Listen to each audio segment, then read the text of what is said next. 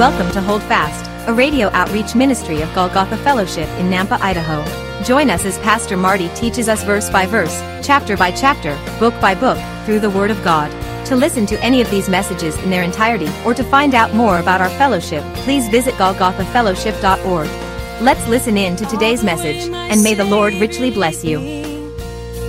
What have I to ask beside? Can I doubt His tender mercy, who through life has been my guide?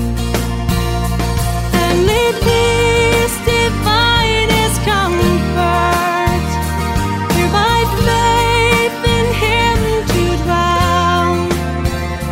For I know whatever before. I'll work with you, and they work this out together to where I'll come to your aid and help you defeat this other person, and we'll unite the throne under you, and we'll be allies.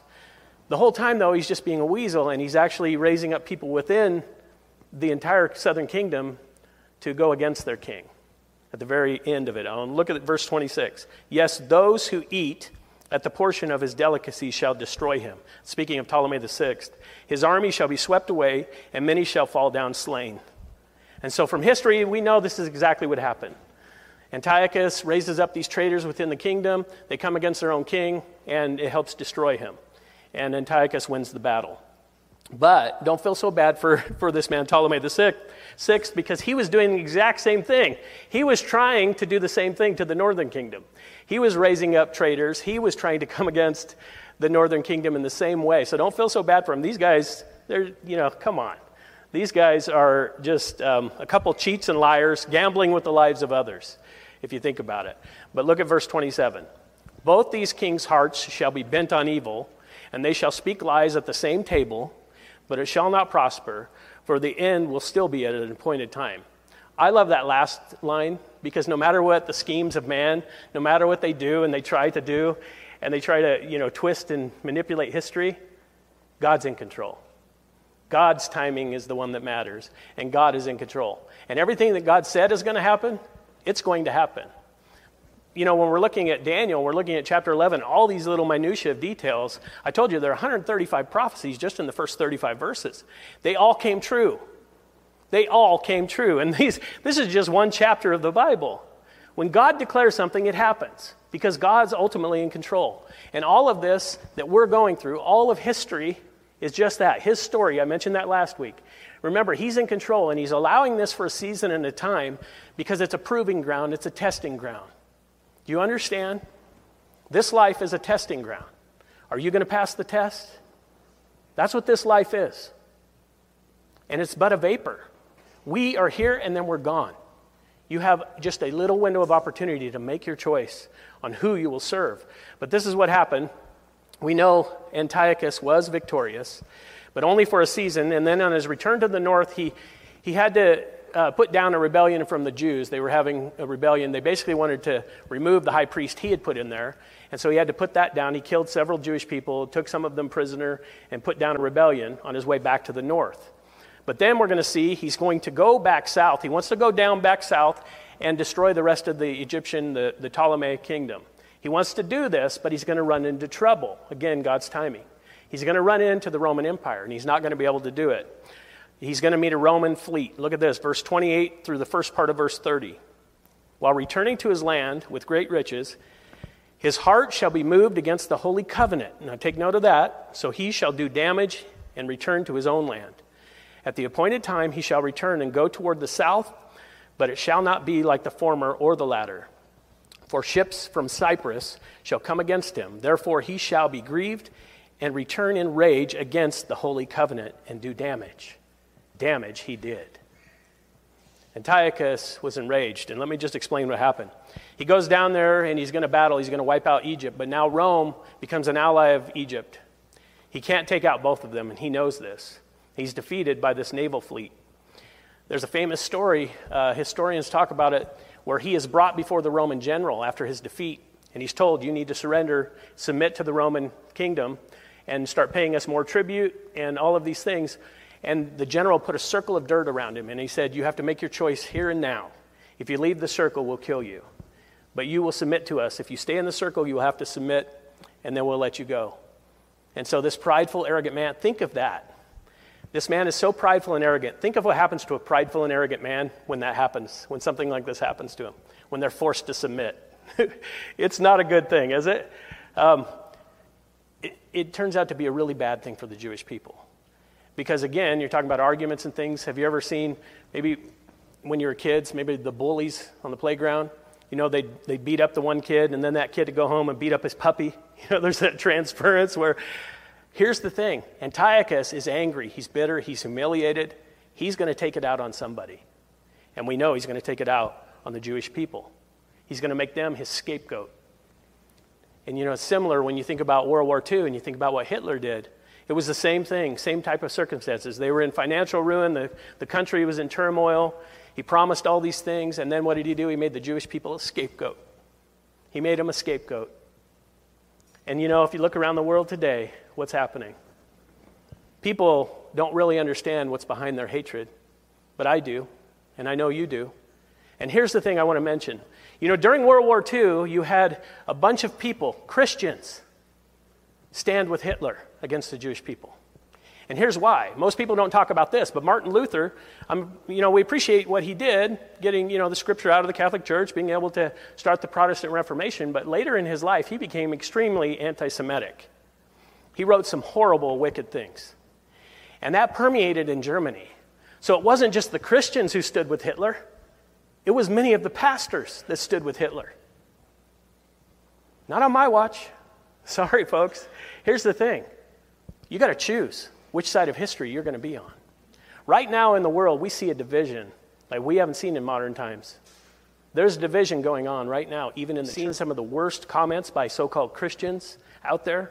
A lot of them have replacement theology, but it's amazing and horrible and horrific what Christians are saying these days about Israel and about the Jewish people. Now, we don't have to agree with the Israeli government. That's a totally separate issue, by the way.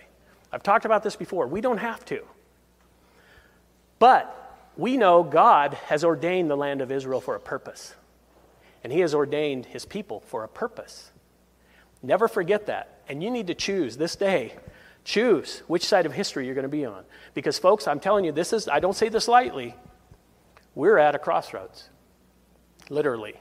Figuratively, too, but literally. We're at a crossroads. And you better decide now if you're going to stand for the Word of God and stand for his truth, or if you're going to stand against it. Again, I don't say it lightly, and it's not to be dramatic. But the horrible, wretched things I've seen, even within the church, so-called church, recently, breaks my heart. And what do you think that does for God? But understand this. I want you to understand why there's such a hatred for the Jewish people. When you think about it, what it is it's satanic in origin. It's the spirit of Antichrist. There's a hatred because Satan, in his horrible thinking, somehow has fooled himself that he can still win.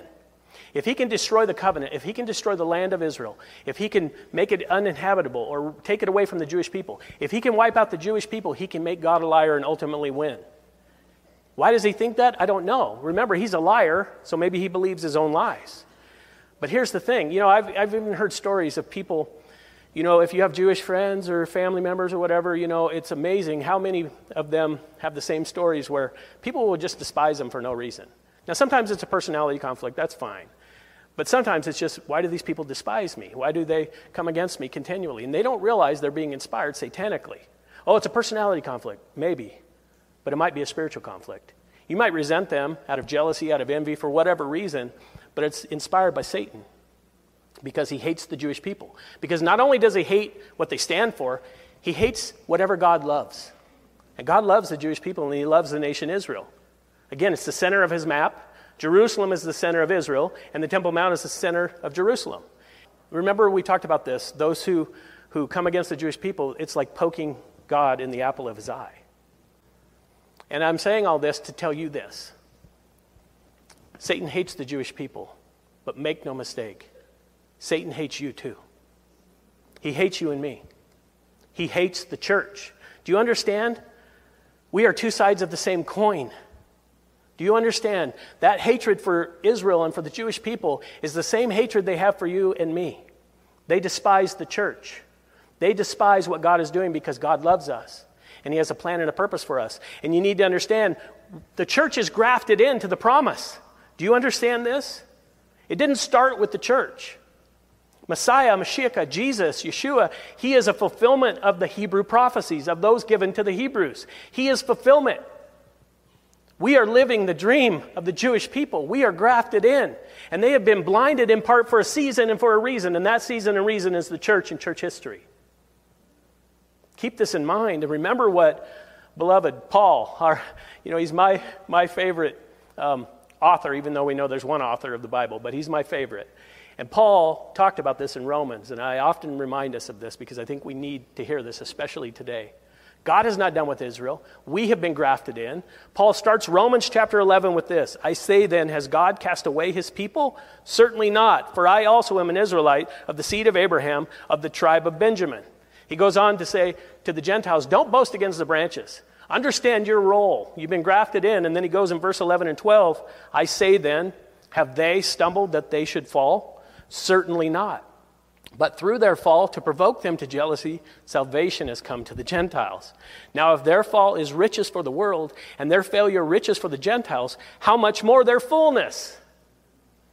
They have a beautiful future. We looked at this in Daniel chapter 9. He is going to bring the end of sin. He is going to replenish Jerusalem and Israel. He is going to set up his kingdom in this place. How dare any of us as believers boast against the branches? This has been Hold Fast, a radio outreach ministry of Golgotha Fellowship in Nampa, Idaho. Thank you for listening today. If you would like to hear this message again, or any other in their entirety, please visit golgothafellowship.org. Our fellowship meets in Southeast Nampa, and our Sunday services are at 10 a.m. For more information, visit our website. Until next time, may the Lord richly bless you. Hi folks, Pastor Marty here. Thank you for tuning in. I hope you enjoyed the teaching today. It's my prayer that it's encouraged you to continue faithfully in the study of God's Word. I think it's so crucially important that these days the body of Christ stay grounded and anchored in the Word of God. As the world around us is sinking in the waves of false doctrine and the opinions of men, if you are seeking a church family, a church home, and you live in the Southeast Nampa area, I want to personally invite you. Our Sunday services are at 10 a.m. and we currently meet at East Valley Middle School. That's right off Greenhurst and Happy Valley. If you want to find out more, if you have any questions, you need directions, you want to catch up on a message, or if you have a prayer request, just go to our website, golgothafellowship.org. Let me help you spell that. It's GOLGOTHA fellowship.org. Until next time, may God bless you, and remember to hold fast.